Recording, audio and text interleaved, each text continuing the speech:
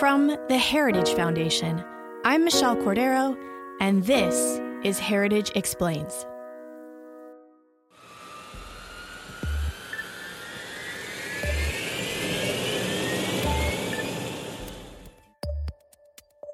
The Air Force announced this fall that its oldest bomber, the B-52, will be getting some major upgrades. Which isn't surprising, since most aircrafts in the Air Force have a lifespan of 20 to 30 years. And the B-52, also known as the Big Ugly Fat Fellow, or BUF, has the longest lifespan, lasting 58 years. Designed by Boeing in 1948 and delivered for military service in 1955, the B-52 was originally designed as a nuclear deterrent, assigned to Strategic Air Command during the Cold War in the 50s and 60s. It would fly out loaded with nuclear weapons, hold at a point in space, and wait for a recall message to come home. At Castle Air Force Base, California, the B-52, America's biggest and newest jet bomber, goes into squadron service with the Strategic Air Command. A wingspan of 185 feet, length of over 150 feet, and intercontinental range. Over 6,000 miles without refueling, combat ceiling of 50,000 feet, and a speed estimated at over 600 miles an hour. Over the years, our B-52s have been taken off that nuclear alert posture. First, they were taken out of the air and put on ground alert. Now they serve in air support missions for our troops on the ground. At one point in time, we had over 700 B-52 bombers. Right now, we're down to just 76. On this week's episode, we'll explain what our B-52 bombers look like today, what type of modifications they need, and why it's important. Our expert is John Venable, a 25-year veteran of the U.S. Air Force, who served in 3 combat operations. Venable is currently a senior research fellow for defense policy in Heritage's Center for National Defense. During his career in the Air Force, Venable served at 16 locations around the world as a forward air controller, fighter pilot, staff officer, and commander. He's also the former commander of the celebrated Thunderbirds. John, as an everyday civilian, I'm not familiar with the names of very many Air Force aircraft, but I do know the B-52 bomber, and I think that a lot of Americans do as well. Why do you think that is? I think because of its nuclear deterrent role. It was on many posters back in the 60s and 70s as in protest posters that said this is a bad asset, we need to ban all nuclear weapons, when in fact it was those assets that caused the collapse of the Soviet Union and allowed us to take all of those assets off of nuclear alert. So you've seen them, B-52s flying in Vietnam. There were a lot of images associated with that as well. And so that is the bomber people think about when they have a visual image of a jet, large jet bomber. Yeah. Bands, cocktails, lots of things named after the B-52. Absolutely. And great music. If you walk into a cockpit of a B-52 bomber, would it look exactly the same as it did in the 1960s? There have been some small changes, but if you think about round dials with gauges that work just like a gas tank does today without a digital display, that's exactly what the airspeed indicator looks like, what all of the engine exhaust temperatures, all of the things that are associated with manipulating an airplane, fuel flows and the likes, are all what we call analog glass round dials. And if you got in it, it would smell like an old airplane. You sit down, you look at it, and you go, this airplane was built way back when. And so they're in the process right now of upgrading it, both inside and out. And one of the first things they'll do is put a new glass, what we call a glass cockpit in. And so there'll be beautiful displays for those guys to manipulate and work from and be able to employ their airplane a little bit more precisely.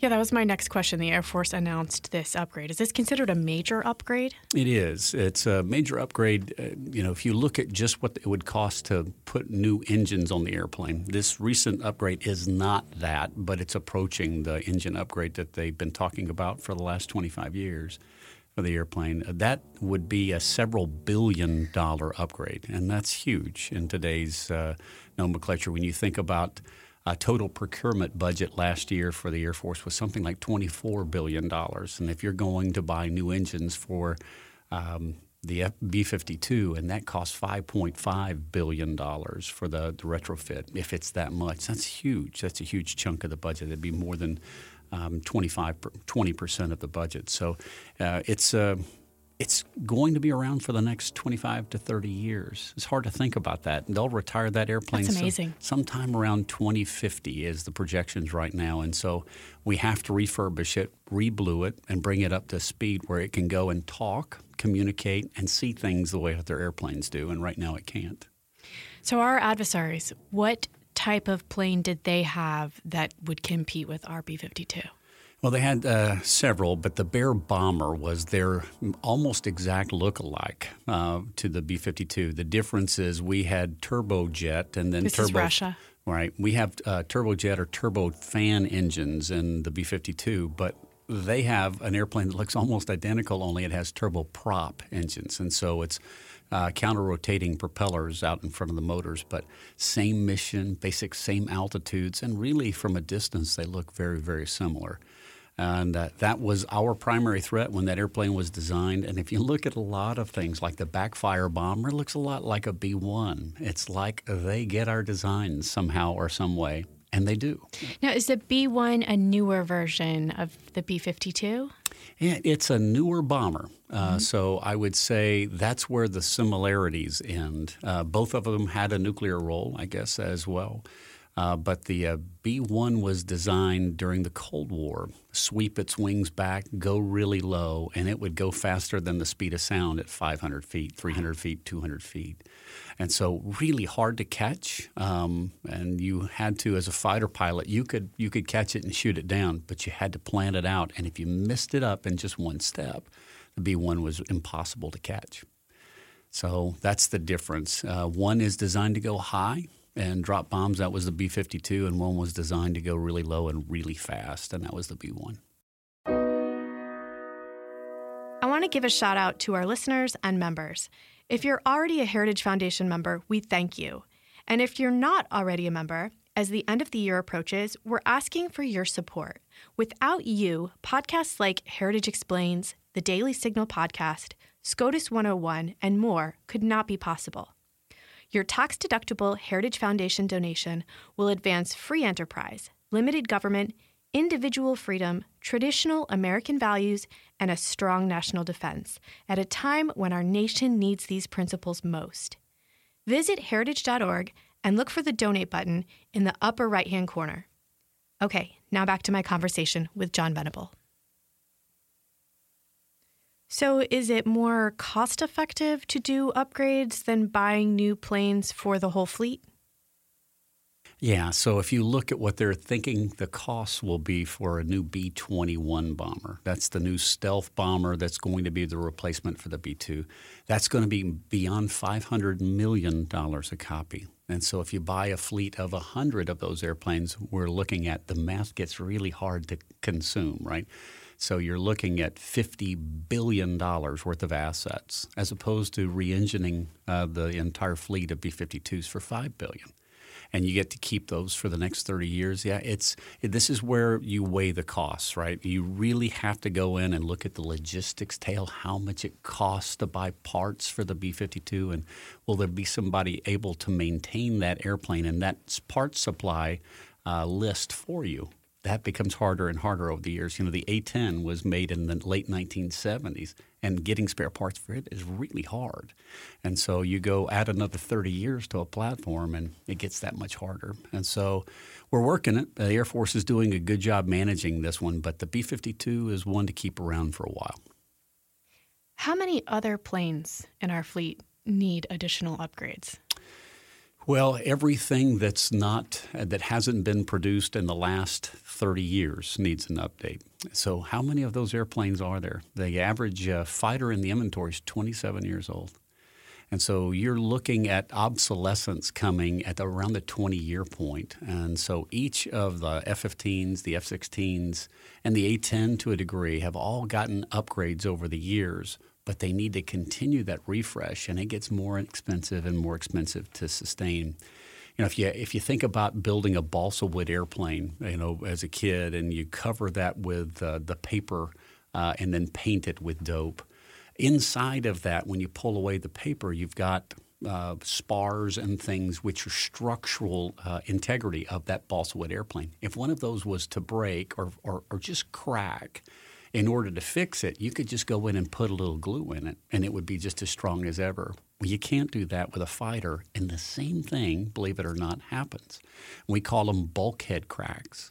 And when that happens, you have to basically pull all the skin off the airplane, which is much harder than pulling paper off the side of a balsa wood airplane, and go into each of the layers until you're down to basically the core framework of the airplane, and then repair it. And that becomes very expensive. And we call those major overhauls service life extension programs. The Air Force acronym is SLEP.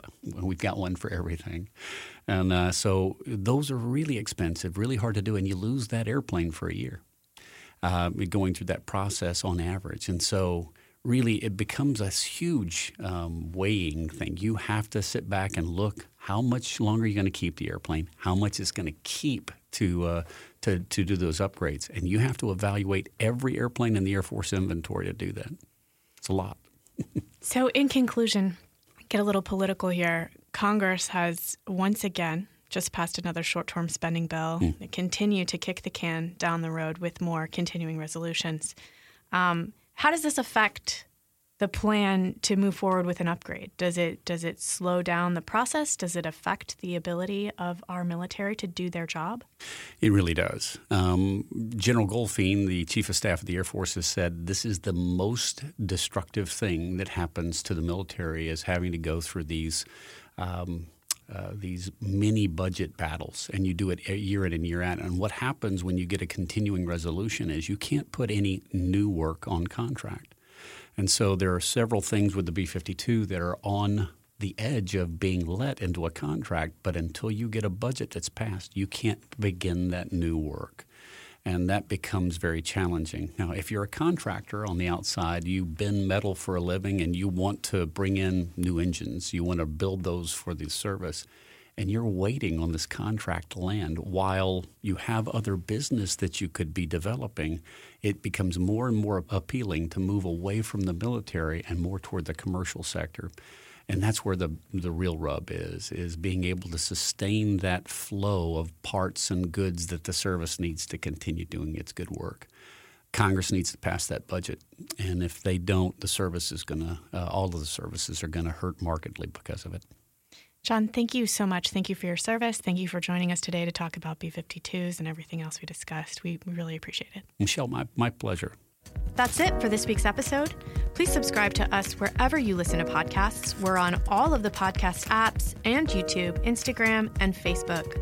Shoot us an email with any topic ideas you have. We really do love hearing from you. I'm not just saying that. We really get overjoyed at the emails we get from our listeners and the details you give us about who you are and what episodes are your favorite and what episodes you want to hear more about.